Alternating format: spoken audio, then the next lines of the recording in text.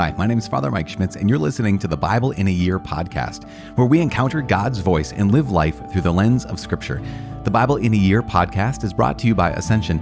Using the Great Adventure Bible timeline, we'll read all the way from Genesis to Revelation, discovering how the story of salvation unfolds and how we fit into that story today. It is day 68, and we are reading today from Numbers chapter 19 and chapter 20, kind of a big chapter. 19 obviously is important. All the chapters of the Bible are important, but Numbers chapter 20 is kind of critical when it comes to the story. We're also reading from Deuteronomy chapter 21 and Psalm 100. We'll be praying Psalm 100. As always, I am reading from the Great Adventure Bible from Ascension. The translation it is the Revised Standard Version, Second Catholic Edition. If you want to get your own Bible in a Year reading plan, you can download that for free from ascensionpress.com/Bible in a Year. And lastly, if you've not yet subscribed in your podcast app to this particular podcast, please feel free to do that. Again, it is day 68. We're reading from Numbers 19 and 20, Deuteronomy 21, and we are praying Psalm 100. Numbers chapter 19 and 20. Chapter 19, Ceremony of the Red Heifer. Now the Lord said to Moses and to Aaron, "This is the statute of the law which the Lord has commanded. Tell the sons of Israel to bring you a red heifer without defect, in which there is no blemish, and upon which a yoke has never come. And you shall give her to Eleazar the priest, and she shall be taken outside the camp and slaughtered before him. And Eleazar the priest shall take some of her blood with his finger, and sprinkle some of her blood toward the front of the tent of meeting 7 times. And the heifer shall be burned in his sight. Her skin, her flesh, and her blood, with all her dung, shall be burned. And the priest shall take cedar wood, and hyssop, and scarlet stuff, and cast them into the midst of the burning of the heifer. Then the priest shall wash his clothes, and bathe his body in water. And afterwards he shall come into the camp, and the priest shall be unclean until evening. He who burns the heifer shall wash his clothes in water and bathe his body in water, and shall be unclean until evening. And a man who is clean shall gather up the ashes of the heifer and deposit them outside the camp in a clean place, and they shall be kept for the congregation of the sons of Israel for the water for impurity, for the removal of sin. And he who gathers the ashes of the heifer shall wash his clothes and be unclean until evening. And this shall be to the sons of Israel and to the stranger who sojourns among them a perpetual statute." Laws concerning the dead. He who touches the dead body of any person shall be unclean 7 days. He shall cleanse himself with the water on the 3rd day and on the 7th day, and so be clean. But if he does not cleanse himself on the 3rd day and on the 7th day, he will not become clean. Whoever touches a dead person, the body of any man who has died, and does not cleanse himself, defiles the tabernacle of the Lord, and that person shall be cut off from Israel. Because the water for impurity was not thrown upon him, he shall be unclean. His uncleanness is still on him. This is the law when a man dies in a tent. Everyone who comes into the tent and everyone who is in the tent shall be unclean 7 days. And every open vessel, which has no cover fastened upon it, is unclean. Whoever in the open field touches one who is slain with a sword, or dead body, or a bone of a man, or a grave, shall be unclean 7 days. For the unclean, they shall take some ashes of the burnt sin offering, and running water shall be added in a vessel. Then a clean person shall take hyssop, and dip it in the water, and sprinkle it upon the tent, and upon all the furnishings, and upon the persons who were there, and upon him who touched the bone, or the slain, or the dead, or the grave. And the clean person shall sprinkle upon the unclean on the 3rd day and on the 7th day. Thus on the 7th day he shall cleanse him, and he shall wash his clothes and bathe himself in water, and at evening he shall be clean.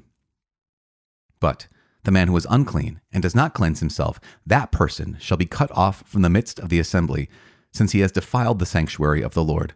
Because the water for impurity has not been thrown upon him, he is unclean. And it shall be a perpetual statute for them. He who sprinkles the water for impurity shall wash his clothes, and he who touches the water for impurity shall be unclean until evening.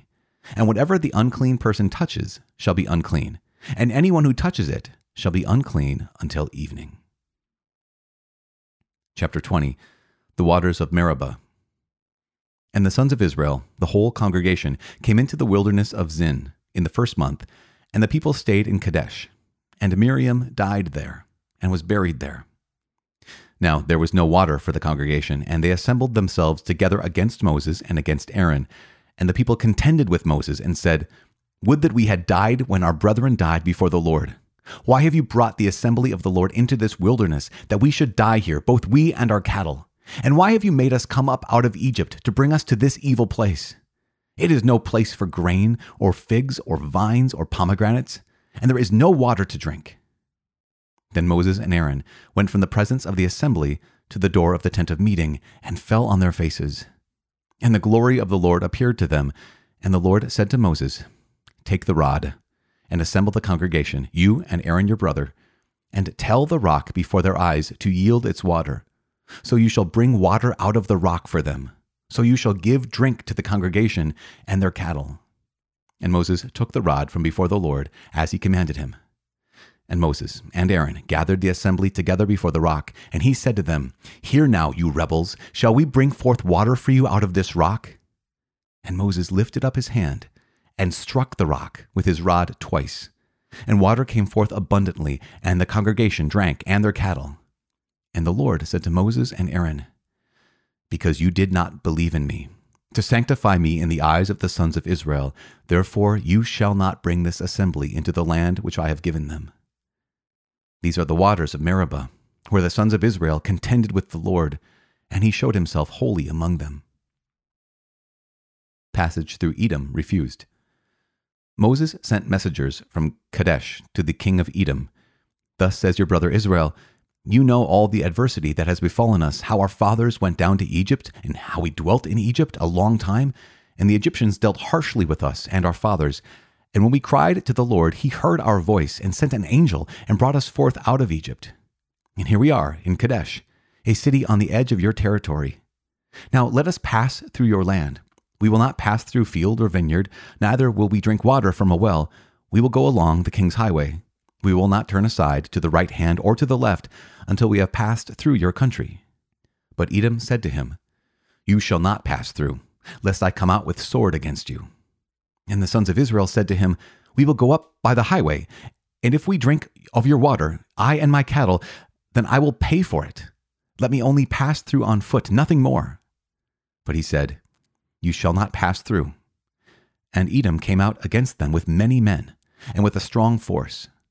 Thus Edom refused to give Israel passage through his territory, so Israel turned away from him. The death of Aaron. And they journeyed from Kadesh, and the sons of Israel, the whole congregation, came to Mount Hor. And the Lord said to Moses and Aaron at Mount Hor, on the border of the land of Edom, "Aaron shall be gathered to his people, for he shall not enter the land which I have given to the sons of Israel, because you rebelled against my command at the waters of Meribah. Take Aaron and Eleazar his son, and bring them up to Mount Hor, and strip Aaron of his garments, and put them upon Eleazar his son, and Aaron shall be gathered to his people, and shall die there." Moses did as the Lord commanded, and they went up Mount Hor in the sight of the congregation. And Moses stripped Aaron of his garments, and put them upon Eleazar his son, and Aaron died there on the top of the mountain. Then Moses and Eleazar came down from the mountain, and when all the congregation saw that Aaron was dead, all the house of Israel wept for Aaron 30 days. The book of Deuteronomy, chapter 21, concerning the slain. Moses continued, "If in the land which the Lord your God gives you to possess, any one is found slain lying in the open country, and it is not known who killed him, then your elders and your judges shall come forth, and they shall measure the distance to the cities which are around him that is slain. And the elders of the city which is nearest to the slain man shall take a heifer which has never been worked, and which has not pulled in the yoke. And the elders of that city shall bring the heifer down to a valley with running water, which is neither plowed nor sown, and shall break the heifer's neck there in the valley. And the priests, the sons of Levi, shall come forward. For the Lord your God has chosen them to minister to him and to bless in the name of the Lord. And by their word every dispute and every assault shall be settled. And all the elders of that city nearest to the slain man shall wash their hands over the heifer whose neck was broken in the valley. And they shall testify, Our hands did not shed this blood, neither did our eyes see it shed. Forgive, O Lord, your people Israel, whom you have redeemed, and set not the guilt of innocent blood in the midst of your people Israel, but let the guilt of blood be forgiven them. So you shall purge the guilt of innocent blood from your midst, when you do what is right in the sight of the Lord." Women taken captive. when you go forth to war against your enemies, and the Lord your God gives them into your hands, and you take them captive, and see among the captives a beautiful woman, and you have desire for her, and would take her for yourself as wife, then you shall bring her home to your house, and she shall shave her head and pare her nails, and she shall put off her captive's garb, and shall remain in your house, and bewail her father and her mother a full month. After that you may go into her, and be her husband, and she shall be your wife. Then if you have no delight in her, you shall let her go where she will. But you shall not sell her for money. You shall not treat her as a slave, since you have humiliated her. Right of the firstborn son. If a man has 2 wives, the one loved and the other disliked, and they have borne him children, both the loved and the disliked, and if the firstborn son is hers that is disliked, then on the day when he assigns his possessions as an inheritance to his sons, he may not treat the son of the loved as the firstborn in preference to the son of the disliked, who is the firstborn. But he shall acknowledge the firstborn, the son of the disliked, by giving him a double portion of all that he has. For he is the first issue of his strength. The right of the firstborn is his. Rebellious sons. If a man has a stubborn and rebellious son, who will not obey the voice of his father or the voice of his mother, and though they chastise him, will not give heed to them, then his father and his mother shall take hold of him, and bring him out to the elders of the city, at the gate of the place where he lives. And they shall say to the elders of this city, This our son is stubborn and rebellious. He will not obey our voice. He is a glutton and a drunkard. Then all the men of the city shall stone him to death with stones.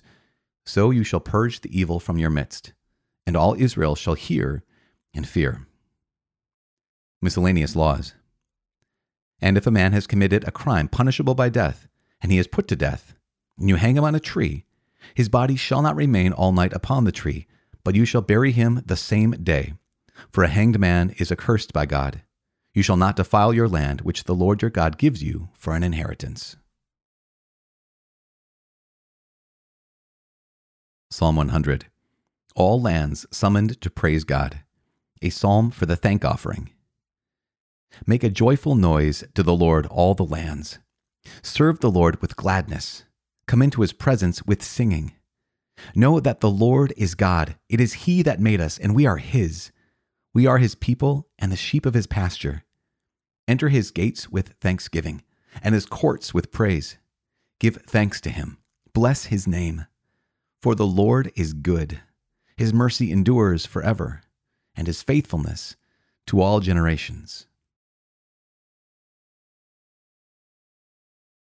Father in heaven, we know that you are good and you are faithful, and that your faithfulness does endure for all generations. We ask you to help us to be faithful.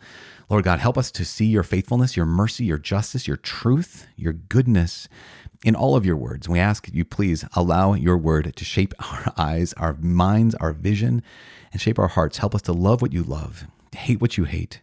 Above all, help us to love you and to love our neighbor as ourself. In Jesus' name we pray. Amen. In the name of the Father, and of the Son, and of the Holy Spirit. Amen.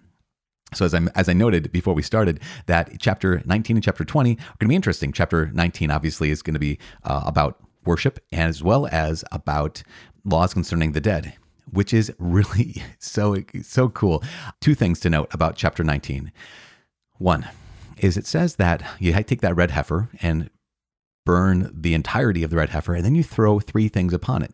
You would throw the cedar wood and hyssop and scarlet stuff, whatever that is, right? Scarlet stuff.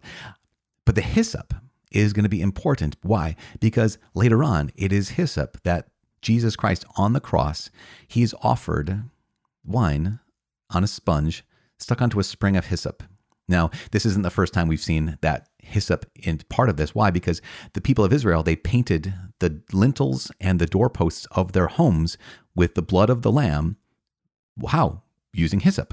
And so here is Jesus Christ, the Lamb of God, who's on the cross. His blood is pouring out of him, and that sprig of hyssop has reached up to him. And so there's this connection between the Passover and this, but also with this ceremony of the red heifer, that you see the hyssop once again. We see that kind of thing. We think, oh, Jesus. And again, why? Because that ceremony of the red heifer is all about forgiveness. It's all about being made from being going unclean to being clean, from being estranged from the community to being brought back into the community. Later on, in that same chapter 19, it says laws concerning the dead and talks about anybody who touches the body of a dead person and all these rules, which makes so much sense. In fact, the wisdom of this being, there could be a plague, it could be an illness that you could catch that could kill you. So you have to wait a while. But in that process of waiting, not only do you have to wash yourself germ-wise, but also ceremonially, and which is unique. One of the things that is important is that it says you could walk over a grave and not know it. Later on in the Gospels, Jesus is going to say that you Pharisees are whitewashed tombs. On the outside, you seem like, oh no, this is clean, this is pure, but inside you're full of dead men's bones. And there's this connection there that goes back all the way to Numbers, where it has this instruction about if you come into contact with even the top of the grave, you walk upon it, then you are unclean. And later on, it kind of gives us a foreshadowing, or it's a connection with what Jesus talked about when it comes to things on the outside might seem clean, but if interiorly they are not clean, then they're not clean, right? In the heart. So going into chapter 20 of Numbers, this is where we pick up the narrative once again. We keep going back and forth when it comes to Numbers of here's the story, and then we jump back and say, here's some more rules. And then we go back to the story. So chapter 19, more rules. Chapter 20, here's the story. And this story is critical. This is the story where the people of Israel, they're at the wilderness of Zin, right? The desert of Zin, and they don't have any water. And so they complain to Moses and Aaron. God says to Moses, speak to this rock in the front of the congregation, and I will pour forth water for the entire congregation as well as for their animals. And what does Moses do? He loses his temper. And instead of speaking to the rock and having this incredible miracle in front of everyone, he just spoke to the rock and it brought forth water. He strikes the rock twice in anger. And it changes everything. Because he and Aaron do this, the word of the Lord comes to them and says, you're not going to be entering into my inheritance. You're not going to be leading this people into the promised land. And that can seem really unfair, especially since here is Moses, and he from the beginning, he has been pretty faithful. He's been the one who has been delivering God's message so clearly and so well and so faithfully. He's been interceding on behalf of the people before God, and he's been bringing God's word back to the people. And yet it's this lapse that is so serious. Why is it serious? Well, because we recognize that the actions of a leader, they don't have to be perfect, but they are judged in a different sense. And this is the sense that God even says, you were there essentially to witness to my righteousness. You were there to witness to my mercy and my justice, and you didn't. You acted in anger in front of everybody. And instead of it being clearly a miracle, now it just looks like you hit a rock and water came forth. But not only this, we recognize that St. Paul later on will say, and the rock was Christ. The rock in the wilderness was Christ. And so here is Moses in this mysterious way, striking the symbol of Jesus. So we recognize, again, the seriousness of this, which is just remarkable. Lastly, when it comes to before the death of Aaron, we have this passage through Edom refuse. Remember, the Edomites are the descendants of Esau. Remember, Esau and Jacob were the two brothers. And Jacob stole Esau's birthright, or he sold the blessing, and he exchanged, a pot of red stuff for the birthright. And so here are the people of Israel saying, hey, we're family, we're long lost cousins. Can we go through your land? We're not going to leave the highway. And the people of Edom are like, yeah, we don't believe you. If you come through here, we're going to destroy you because you're going to probably try to take our land. And so they refused Israel passage through there. And again, it just shows the depth to which brokenness has entered this family. Hey, moving on, just last little note when it comes to Deuteronomy. And in this chapter of Deuteronomy, chapter 21, part of us can see, oh gosh, these laws can be so challenging. At the same time, these laws, you guys are so wise. Now, keep this in mind. I know that when it says, when you go out to war against your enemies and you see a beautiful woman of your enemy, you can take her for your wife. And you're like, what the heck? Are you kidding me? Why? Well, because that's how it went back then, right? That's how kind of life was. But here is how God's word comes into this reality of life and says, but here's the thing. You are going to treat her in a particular way. She's not just your property. She's not your captive. She's not your slave. So first, she's going to shave her head and trim her nails. What is that a sign of? That's a sign of like, okay, she's leaving behind her old life and she's entering this new life. And then she's going to put off the clothes of her captivity and reign in your house. Okay, she's not a slave. If she comes to your house and you're making her your wife, you're going to be family now. And she's not second class in your home.